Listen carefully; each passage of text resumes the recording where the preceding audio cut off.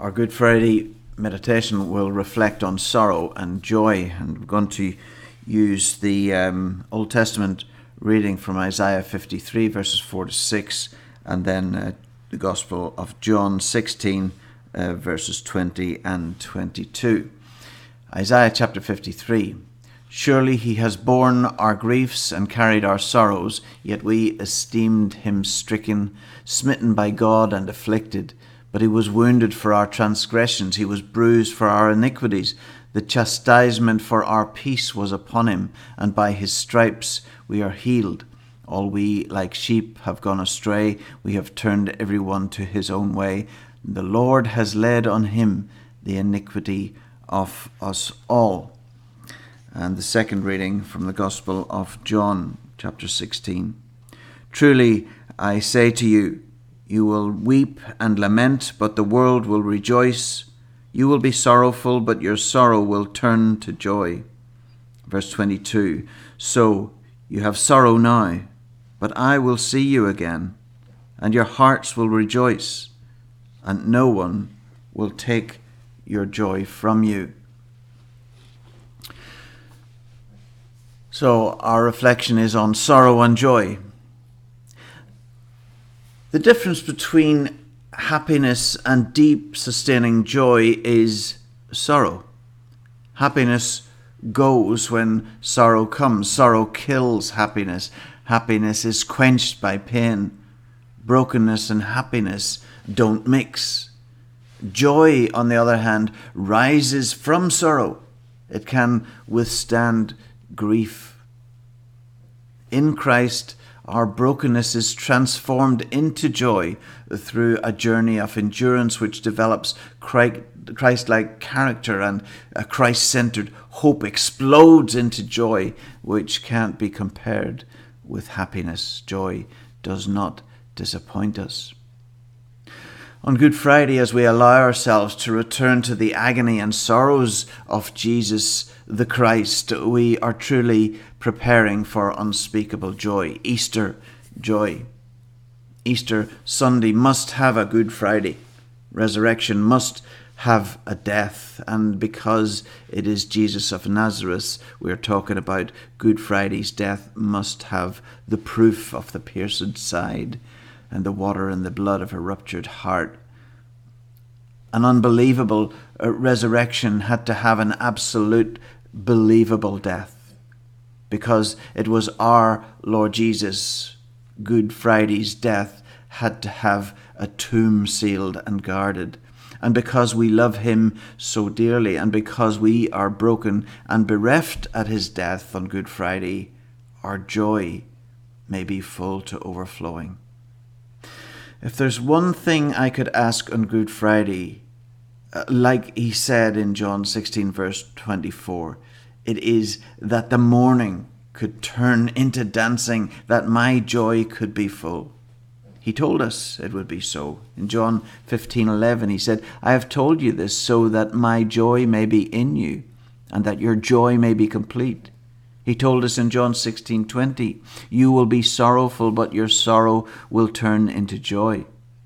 Sunday completes our joy because we allowed Friday to be awful sorrow. Good Friday is good preparation for joy. So thinking about, secondly, the realization of a sorrow, that little section was preparation for joy. The realization for sorrow. The Jesus who lived 2,000 years ago was crucified, died, and buried. Humanly speaking, that was the end of the story. But the sin he bore for us and the death he died for us could not hold him forever. And on Easter Sunday, he rose from the tomb. Notice that Jesus' words on the Thursday night, recorded in John 16:20, spoke of weeping and sorrow that turns to joy. Hear it again. Truly I say to you, you will weep and lament, but the world will rejoice. You will be sorrowful, but your sorrow will turn to joy. So you have sorrow now, but I will see you again, and no one will take your joy from you. Easter Sunday and their sorrow turned into joy. That's what the resurrection does.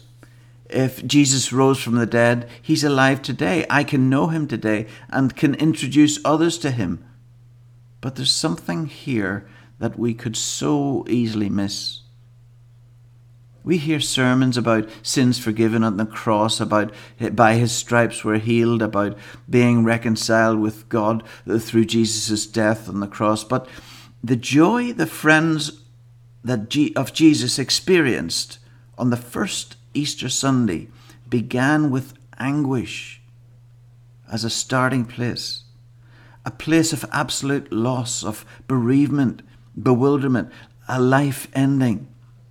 Good Friday for the personal friends of Jesus in AD 33 was heartbreaking, soul-destroying realization of sorrow.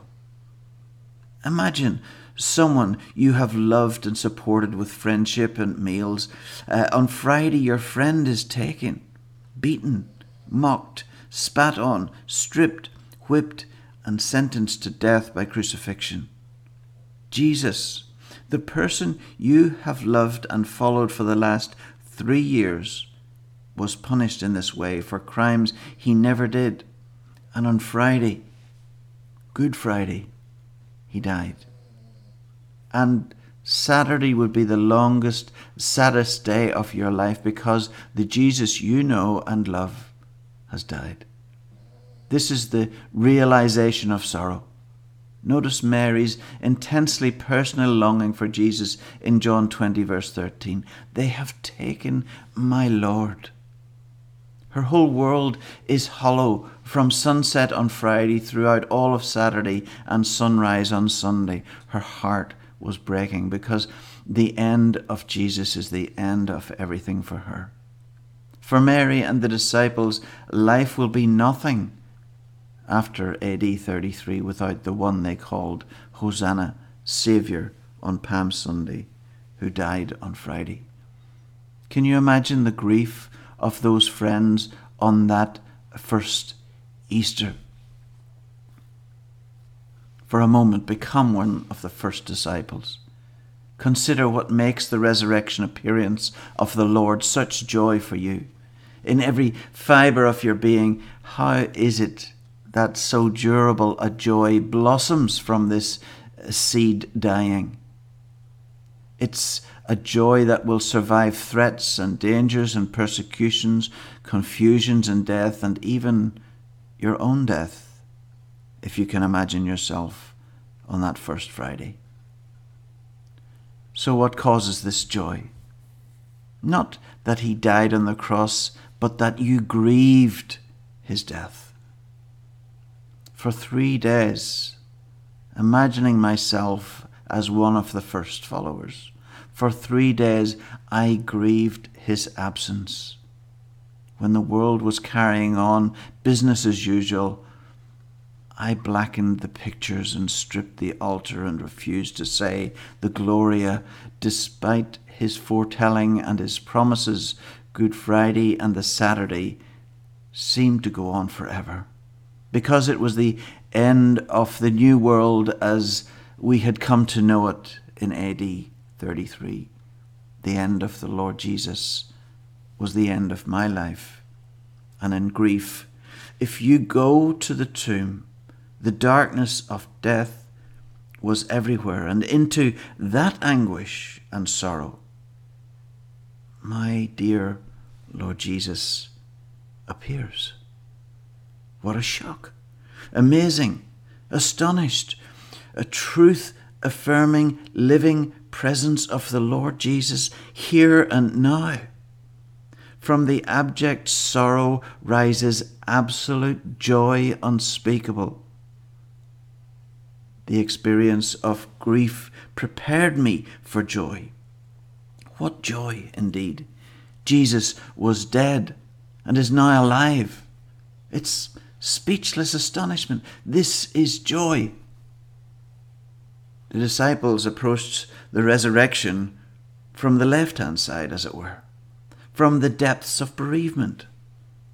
Today, in our 21st century, we return to the resurrection from a place of knowing.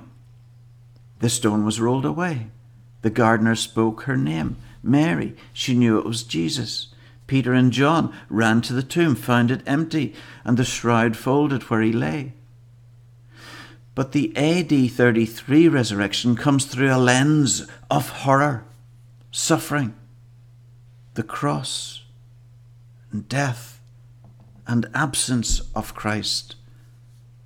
An amazing preparation as the vigilantes arrive at the tomb, saturated with love for their Lord who was deceased.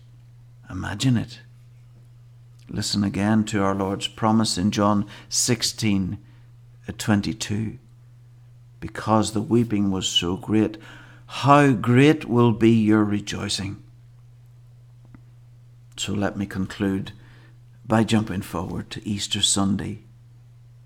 John 20, verse 1. Early on Sunday, while it was still dark, Mary Magdalene went to the tomb. She ran to Peter and John. They ran to the tomb and looked in, and Jesus' burial clothes were lying. Can you imagine their rejoicing? After the grief and sadness of Friday and Saturday, Jesus had kept the hardest of all his promises.